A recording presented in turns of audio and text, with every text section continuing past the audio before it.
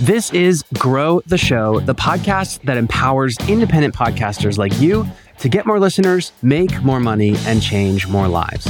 I'm your host, Kevin Schmidlin, and if you've ever dreamed of creating a profitable online membership product around your podcast, then this is the episode that you have been waiting for.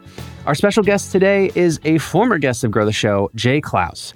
He is a master in community building, and he's the builder of several successful membership platforms, including SPI Pro, which is the membership offered by Pat Flynn.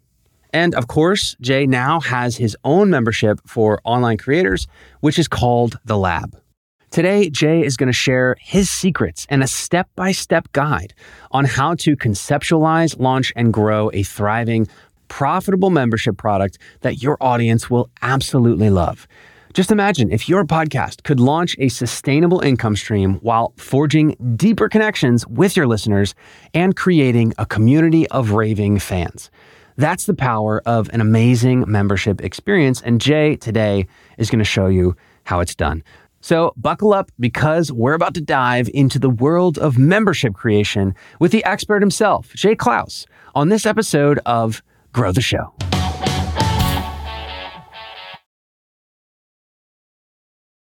So right now, Jay Clouse is one of the fastest growing online influencers who serves other online creators like you, me, and himself.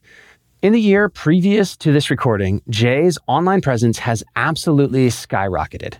He's got over 30,000 email subscribers. His podcast, Creator Science, has accrued more than 1.5 million podcast downloads, and it actually recently just got picked up by the HubSpot podcast network.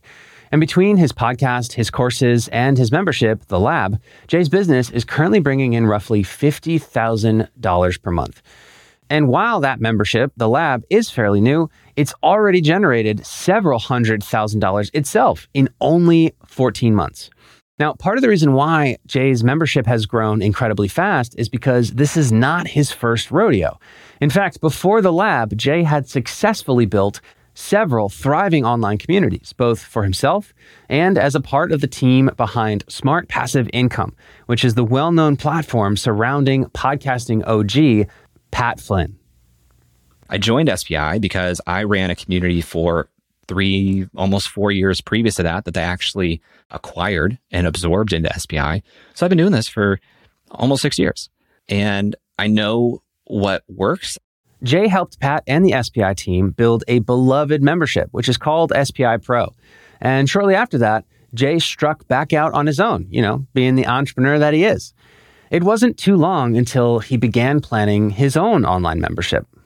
So initially, I thought that this was going to be a community attached to this project I was doing called Tweet 100. Tweet 100 is this free 90 or 100-day challenge to publish more on Twitter. You can learn more at tweet100.com. And people really loved it. We had like thousands of people go through this free challenge, and there should be a community for this. And I thought, yeah, I'll just do that. And so the first version of The Lab was actually a private community for Tweet 100 members as a paid part of that challenge. And then about 2 months in, I realized I just didn't want to do a membership that was totally dedicated to Twitter. Like, there was just so much more to my life and what I was doing as a creator that I didn't enjoy having every bit of this community be about Twitter. So I started rethinking, okay, what does a more broad creator-based membership look like? And I finally kind of cracked the code on the premise and the pricing, and basically flipped the switch and transitioned that Tweet 100 community into The Lab in March, and then started bringing in people for the product that would become The Lab. And through building publicly and getting direct feedback from his audience, Jay was able to refine his membership offering into something more broad, yes, but also something very specific. So The Lab is a place where professional creators experiment together. And the way that looks, and what we do in the actual membership, we are constantly sharing like structured stories of, hey, like literally the structure is, here was the goal that I had for this experiment. Here's what I actually did in this experiment. Here's the goal. Here's the hypothesis. Here's the experiment. Here are the results. Today, Jay is going to walk you through exactly what it takes to create a thriving membership like he has. But before we work through those logistics, we first need to define what a membership actually is and how a membership is different than other common online products like courses or a community. So to me, community is a space where there is peer-to-peer interaction. Membership to me is a paid product, and community access is one value proposition that I've chosen to include in my membership. There are memberships that don't have community interaction at all. But to me, a membership is a paid product with one of the value propositions being access to this community forum. A course could be kind of similar. It just depends on how you're delivering the information in the course and how people achieve that outcome that you're promising. Usually courses have a very finite end point. And something I talk to a lot of people who are starting memberships is, well, what is the reason why a membership is the right delivery mechanism for what you're doing? Because there's no reason to have a membership for something that you can have someone accomplish in 3 weeks, because then what's the ongoing relationship? Why does the ongoing relationship need to exist? So the reason that the lab is a membership is this is a space for professional creators to really stay at the edge of what's working now. And that edge is moving all the time. You never achieve okay, this is what's working now and now I'm set. Yeah. It's no, this is what's working now, but actually Twitter decided to kill review. So your integration to send subscribers to ConvertKit isn't working anymore. Here's the workaround that we just found. So yeah, a membership should have a reason for being ongoing in nature. Yeah, that's a brilliant distinction, because I'm sure you get this question all the time from creators. I certainly hear it all the time where a creator will be like, I want to create a membership. And to me, the question is, why a membership versus a course versus a community? Mm-hmm. And so how would you answer that question if a creator said to you, I want to create a membership, what should I make? What should I make it? What should I make my membership? How would you guide that creator into creating something that's worthwhile? You can solve that puzzle if you're coming from it from that way. But usually people coming from that way are I want recurring revenue. I think the answer is a membership. So I'm doing this for me. And then they don't think through the premise and the design of the thing. And it doesn't work very well. It falls really flat. There's a lot of really bad memberships because of precisely this line of thinking. So the first question I do ask is, okay, who is it for and what does it do for them? And they tell me those answers. And I say, okay, why does it need to be ongoing? Like we were just talking about, why does this need to be through the modality of a membership versus, like you said, a course or even a cohort-based course, which again, I draw a big distinction between that and a membership. So if they can't answer those questions, and it has to go beyond, this is for like-minded people to connect, that is necessary, but no longer sufficient in most niches, because there's already plenty of places where those people can connect with like-minded people. Unless you're truly the only place. There's a member of the lab who helps ceramicists. Whoa. And yeah, you're right. There aren't a lot of hobbyist ceramicist communities, and you can be that for them. But most niches, there are already competing communities. So you have to go beyond that. So with a lot of the podcasters that I speak to, there is a debate over whether to have a free community or to make their community paid. So, some folks are like, oh, I want to create a membership and, drive my podcast listeners to join this paid membership. Others are like, I just want my podcast listeners to join this community so I can get all my listeners, in one place and interact with them and get feedback. But there's also a lot of folks who don't know which one to do. They're like, should I make it free? Should I make it paid? First of all, what's your take on free communities and whether they are worthwhile? And can you help a theoretical podcaster decide whether to do a free or paid community?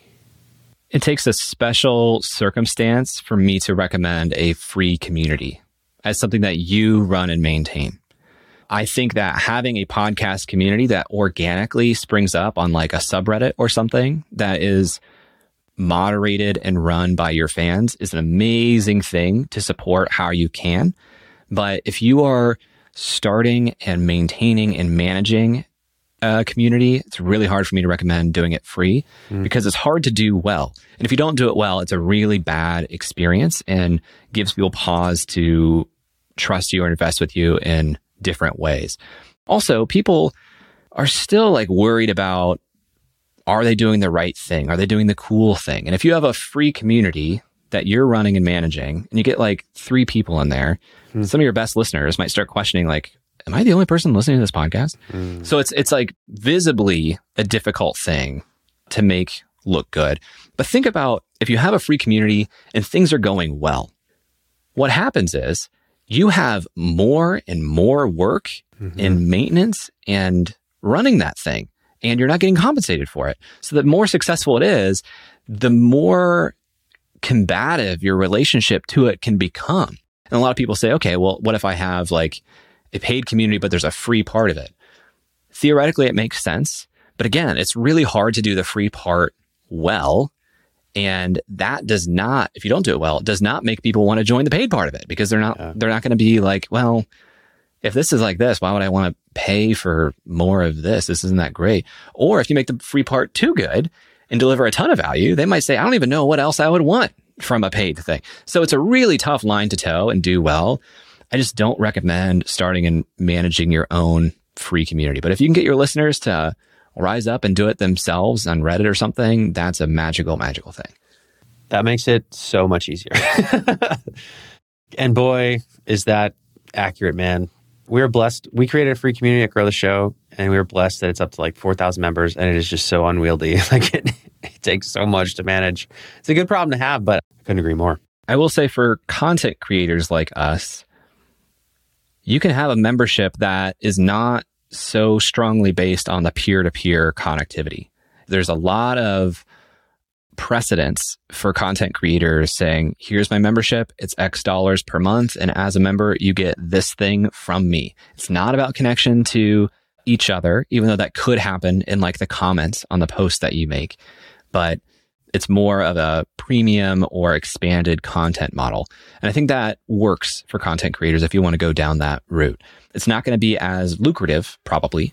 Right. You know, you're probably talking about smaller, more frequent payments. You know, you're probably going to want to have a monthly option. It's probably going to be somewhere south of $50, maybe even south of $20 a month. And you're going to need volume then. And what I find from a lot of podcasters is, again, just think about the numbers and be realistic. Have some intellectual honesty. How many members do you think you'll get in the first month? And is the incremental $200 worth the extra hours you're putting into creating the premium content for this small group of people? Or should you continue to work really hard, weaponize that time towards the free content you're doing and the other audience building activities that you're doing so that this paid membership opportunity is more compelling a year from now, 2 years from now? All right, let's shift gears to a little bit more theoretical, because there's tons of podcasters who hear us right now who are thinking, I want to have a membership. I want to create some sort of monthly offer. So assuming they understand that the membership should be something where there's a reason to be there monthly, to stick around, what's then the next step in figuring out what to offer in that membership? It starts with a purpose, and it's kind of answering both those questions, which is, why does this need to exist and why does it need to be ongoing? I just call that like, you need to have a purpose.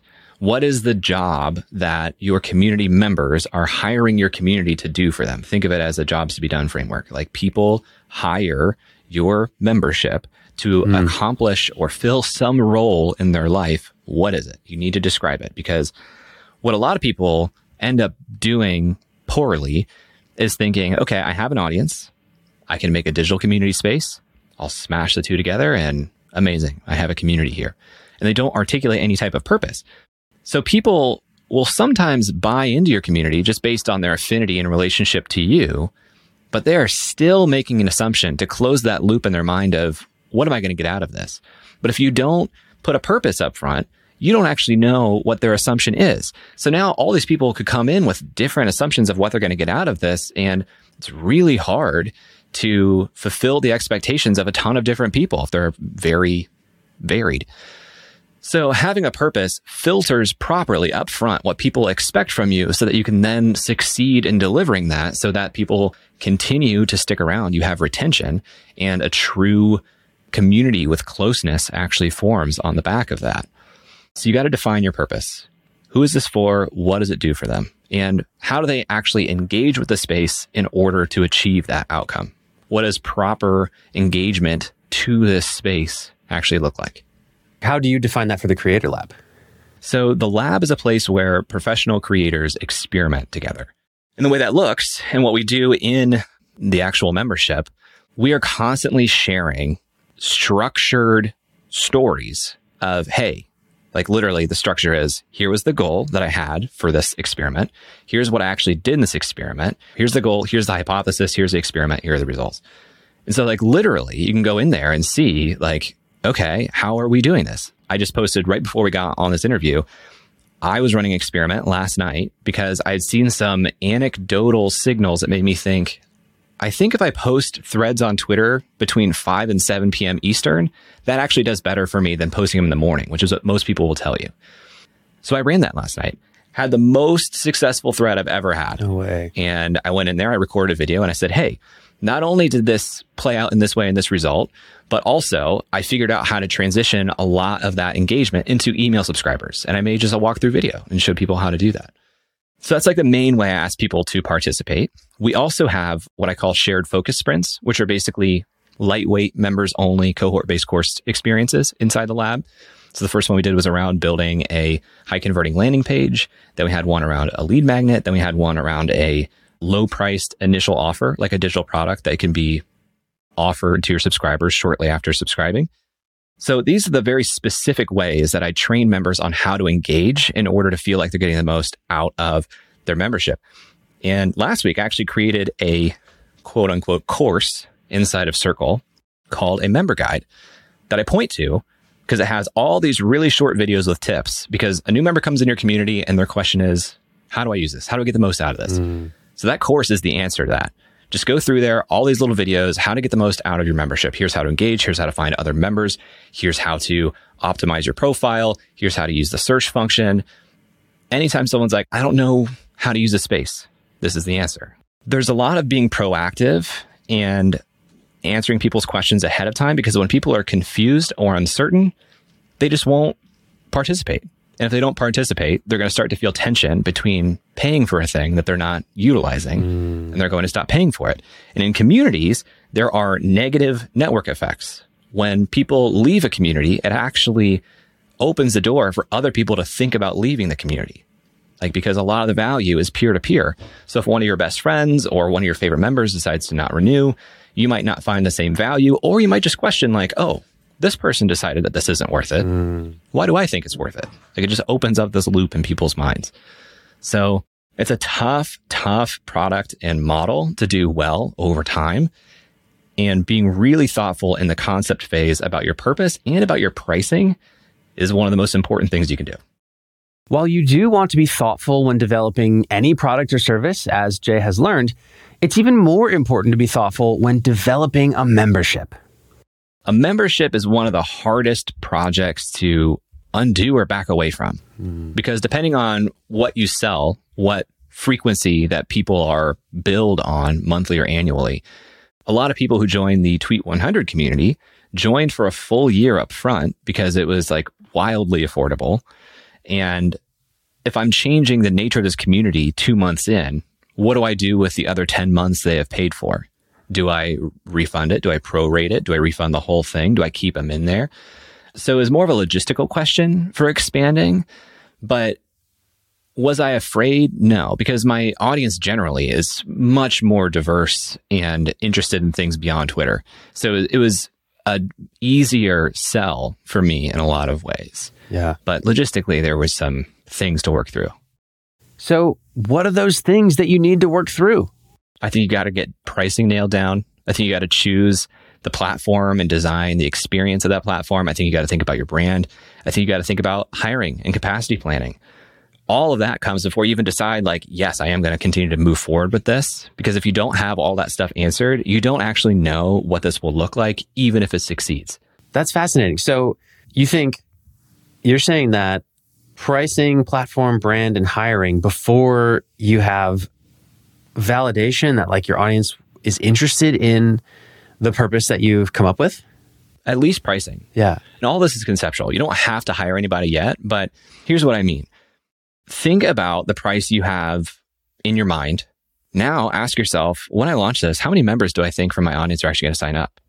And actually do the math and say, okay, if they do, how much money is that to me? And then ask yourself, is that worthwhile? You know, because what I see a lot of people doing is they will just kind of assume pricing models they've seen. They'll be like, okay, I'm going to price this at $49 a month or $490 per year. And they don't even think about how many people will get to sign up. They think, well, it'd be great if I can get like 100 members in there, but probably, I'll get 10 to start, maybe 20. And suddenly you're doing so much work because you've overpromised on what you're going to deliver in this thing. You have 10 members paying $49 for the first month. So you've made $490 and you hate it. Whoa. And you haven't thought through, like, will this work? And again, a membership is a hard thing to back away from or undo. Even if you do it successfully, that's still a bad experience with your brand. It's going to give everyone who did that pause. And even people who like watch this from a distance go down and now disappear, it's going to give them pause before investing with you again. So it's really important to think through these things. Yes, you want to get validation that people have this problem and they would hire your community to do it at the price that you're proposing before actually selling it, probably. But yeah, people don't think through all these levels before they get started. Let's take the next step then. Creator has landed on a price that works. Platform. How do you choose a platform? There are several fine options. Typically, I see them on a spectrum between, on one end, you have a chat-based platform, and on the other end, you have a forum-based platform. So from a pure vibe and experience standpoint, do you want this to be more real-time and immediate? Or do you want this to be more organized and structured and in-depth? It's really hard to do a chat-based platform at scale and have closeness because it's just so noisy and so fast all the time. So I indexed on the side of, I want this to be organized, in-depth, and have closeness. So I chose a forum-based tool, and Circle is my platform of choice in that world. So we've got our price, we've got our platform. Let's say that we've got the brand and, all the numbers look good. You're ready to go. Now what? So I think about this in two stages of launching. I have what I call the private opening, and then I have the public launch. One thing I really value as a creator is identifying, recognizing, rewarding my biggest fans. So the way that I do that with the membership is before I publicly launched the lab, before I had a sales page, anything else, I started dropping little breadcrumbs in my email list, in my podcast, on social media. I would say, hey, I'm starting a membership. It's for creators. I don't have anything to show for it yet, but if you trust me, you can sign up today at half price for the life of your membership. Just shoot me a direct message. So that filters for people who are paying really close attention, your biggest fans. It's rewarding them with the best price that there will ever be. It's getting your best people in there to give it a try at first.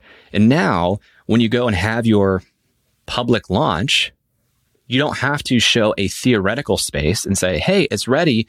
Come on in. You can say, hey, it's in progress. And here are screenshots. And here is evidence of results that have already happened because you're documenting as opposed to creating a theoretical sales page.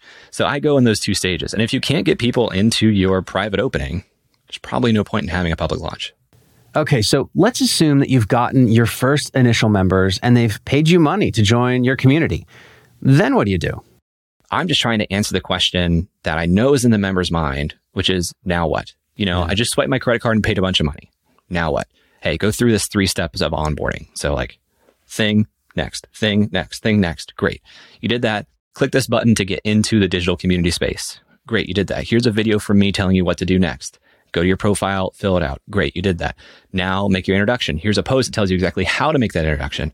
Great. I did that. Now that you made your introduction, I, Jay, as the creator of this community, am going to be really quick to recognize you and give you a great experience getting a response from your introduction right now. A lot of communities will get to this point. They won't do all those steps I just explained, but they will get to the point where people introduce themselves to crickets, to nothing. And that's a horrible first experience because I'm so excited. I just did this time intensive that people will spend like 10, 15, 20 minutes crafting an introduction themselves. And they say, here I am. It's a vulnerable thing. I hope I'm welcome here. And they won't get any response. Oof. And it just feels like, okay, I guess that wasn't worth it. And in their mind, putting effort into your community wasn't worth it. So why would they do it again? So do you find that for those who get tons of interaction on their intro post, those members then in the future just interact more inherently with the community? Yeah, it's just become part of the community experience. I'm scrolling through now. Every single post for the last several months has a video introduction. It's just part of the culture. People see it. Whoa. It's recommended. They do it. It feels very human. It makes people feel close to them. People give better welcomes, tons of likes, tons of comments on all of these. And it's just like, wow, it's this immediate experience of, wow, this space is different. Yeah. And people tell me all the time, like literally within days of joining, most new members will be like, this is incredible. I feel like this is different than any community I've ever been a part of. And I feel like sometimes people are like, I feel like I've already got my money out of it, because I also do a 30-minute welcome call with every single member who joins.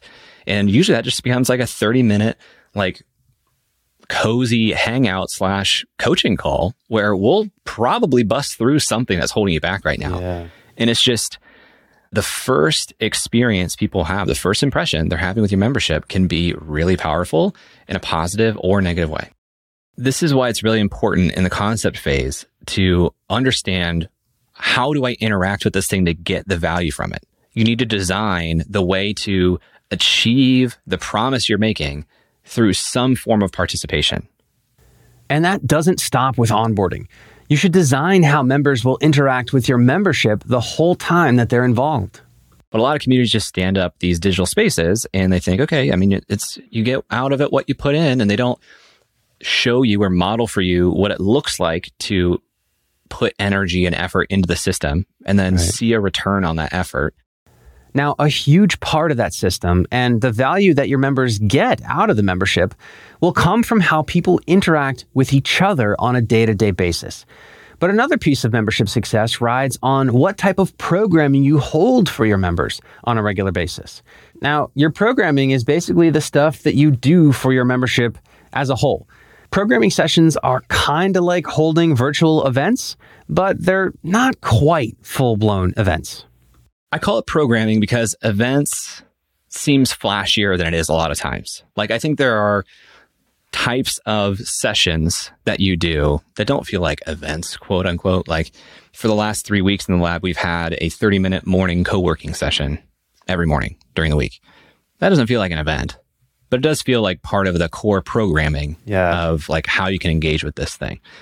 So every piece of programming should have a purpose as well. And the more concrete the outcome of that you can share upfront, the better off it is. Let me explain what I mean by that. When I started the lab, I was hosting weekly office hours, 60 minutes, open call, come in, Q&A, first come, first serve, I'll answer everything I can. Was really popular. And then over time, attendance started to decline. And I wanted to know why, because we always had a good time while we were there. People enjoyed it. We answered a lot of questions. We got a lot done. So I reached out to people who had been coming, who were no longer coming. My audience, busy people, they're creators themselves. And the feedback I got generally was, I like it when I go, but sometimes I don't have a question. And if I don't have a question, I don't know what I'm going to get out of it. So it just became easy to deprioritize in their mind. What I started offering were these 30-minute, I call them hot seats, which is a one-on-one discussion between me and another member based around a specific problem or question they have. And when I put that event in the calendar, in the programming, I could say up front, here's exactly what we're going to be talking about. And that had great attendance, and people love watching the recordings. They became assets for the community because I can title it very specifically, like, hey, here's how to build an audience if you don't like social media. Hey, here's how to think about your personal brand versus your company brand. Like, those are specific hot seat discussions that we've had. And even though it's around one particular person, people can extrapolate. But it's about setting expectations so people know what they're committing their time to. So based on that feedback, I deprioritized office hours and opened up more hot seats per week, because people could tell up front, what am I going to get out of this? And they're more likely to join in that way. A lot of people have like these ongoing event types that are kind of fluid and ambiguous as to what members will get out of it. And it's asking really for a leap of faith from people to prioritize their time to do it. So programming just really is like an intentional look at, what am I doing and why am I doing it? And I've actually identified 6 different types of programming that I would call things. So again, in the design and concept phase, you understand, what do I want my programming to do for people in my membership? And based on those 6 different types of programming, I then make recommendations on like, okay, here's exactly the type of event you can do for that. Now, even if your community experience is great and your programming is awesome, believe it or not, you're still going to have members decide to leave your membership. And while you might think that that's bad news or a sign of something wrong, sometimes churn can be a good thing. I've heard this described that every member who leaves is getting you closer to the perfect base of members. Whoa. Even still, one of the best ways to grow any business and to keep it profitable is to minimize churn. Understand, churn is inevitable. And I've taken a really strong approach to focus on closeness between members, because I think closeness between members in the community, where like the reason that they have your community in their life is because this is actually the connective tissue between some of their favorite people. I didn't even offer a monthly option. You can only join the lab for a year at a time. And that has really reduced churn because there's been almost no opportunity for churn yet. That's great. By nature of creating the opportunity for somebody to churn, some number of people will. And I find that it's a lot easier to convince somebody to make a higher priced investment one time than to convince them to make the same investment 12 consecutive months in a row. And there's going to be churn at the end of that year for sure. But I do try to identify when people are not participating. I call it participating instead of engaging, because participation looks different for different people. Some people just like to log in, read the forum. Maybe they'll leave some sort of signal like a like or a comment, but some people don't like posting. Some people don't like commenting, but they're still getting a lot of value out of the membership, even though they're not captured in the quote unquote engagement metrics. So if people aren't participating, I do try to look out for that and be proactive in reaching out to them and saying like, hey, haven't seen you in a minute, thinking about you. How can I help? You know? And it's for different reasons. Sometimes life happens. Sometimes they don't want to be a creator anymore. Sometimes they just forgot. Yeah. Sometimes they had a bad experience. You know, it's all over the board. But I had somebody tell me one time, a community misses you when you're gone. So I started saying like, a community misses you when you're missing. And when people are missing, I reach out to them and say, what's going on? So those are some surefire ways to reignite engagement with members who aren't getting the most out of the program. But as a business owner, what do you do with your best and most engaged members? Is there any opportunity to make your business healthier there? You know, something else that I put into the lab that I'm really proud of is we have an affiliate program because I want to grow from within. Members who refer other members, those people are generally like really great members. And not only is it, hey, you referred somebody, so here's your payment. And if they renew next year, you get that same payment again. So people are incentivized not just to bring members in, but to make it a place that they want to stay. I love that. I love the idea of this community, if successful, can actually be financially rewarding to the members directly as a revenue stream for themselves. Not only do Jay's members get massive value from the membership itself, but they can also make the money that they invested into the membership back directly from the membership. What a deal. When you get that type of system going, your membership will grow on its own forever. And that's exactly what you want, right? Well, actually, that might not be what you want. It's not what Jay wants for the lab. In fact, he's decided to stop his membership from growing. Now, you publicly declared that you are capping your membership at, it's 200 members, right? That's right. Can you talk a little bit more about like what went into that decision and then what the response was publicly and privately from folks when you basically said to everyone, hey, everybody, I'm capping my income. I'm capping the amount of money that I can make off of this thing. What was that whole experience like? And that's the key. It's capping the amount of money I can make off of this thing. It's not capping the amount of money that I can make as a creator. I identify as a creator. I don't identify as the guy who made the lab. The lab is one product, one revenue stream inside of my business, and it's a significant one, but it's also a significant investment in my time because I'm doing these 30-minute welcome calls with every new member. That becomes several hours a week where I'm talking to new members. I'm hosting events. I'm doing hot seats in there. And this is the level of investment of time that I want to have because this is the premise of the community is a lot of access to me directly and a lot of help from me. I can't do that at scale. And if I were to try to bring someone else on to help manage the community, quote unquote, it wouldn't be like me. It would be a different experience, a different product. I'd have to market it differently. That might affect the price. I would rather keep the experience as good as it is now, keep it small, have a lot of closeness between members, be at peace with churn, and eventually just reach this point where we're at capacity. And when somebody drops off, I can bring somebody else in. actually, if and when we hit capacity, what I will probably do is build a wait list of people who want to join. One at a time, I will grant them access, and then I will turn around and buy out the remaining time on people's memberships who are inactive and say, hey, seems like you're not getting value out of this. You have 6 months left. Let me just refund you $750. And now this new member's coming in for $1,500. So net, I'm out on top, and we have a stronger community fabric. That's probably what I'll do. Members really like that because it is focused on closeness. Everyone joins for a year, so people really get to know each other. And it's just different. And that's another way that it's different. And people really appreciate that. Now, I do think it'll probably have a good impact on retention because people who choose not to renew, if we're at capacity, it's going to be hard for them to get back in. Yeah. As it turns out, that day has already come. As of the time of this recording, the lab is at capacity, and Jay currently has a waiting list of creators ready to join when room is available. However, you can get support directly from Jay in building your membership if you want. Jay actually has a do-it-yourself course called Build a Beloved Membership that guides you step by step in conceptualizing, launching, marketing, and growing your membership. So if you'd like to get your hands on that, you can just go to belovedmembership.com, or you can actually use the link in the show notes to get a 10% discount. I've taken the course myself, and I can tell you it is honestly one of the best courses I have taken. Also, if you're somebody who's on Twitter, I highly recommend giving Jay a follow there. He's a prolific sharer of ideas and strategies, and he's totally worth a spot on your timeline. I'm sure he'll let you know there when spots in the lab are opening up.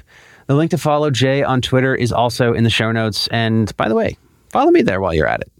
And finally, if you like this podcast, Grow the Show, you would love Jay's podcast, Creator Science. It's very similar in style to this show, and it interviews some of the biggest online creators in the world about how they make and grow amazing online content businesses. That link, you guessed it, is in the show notes.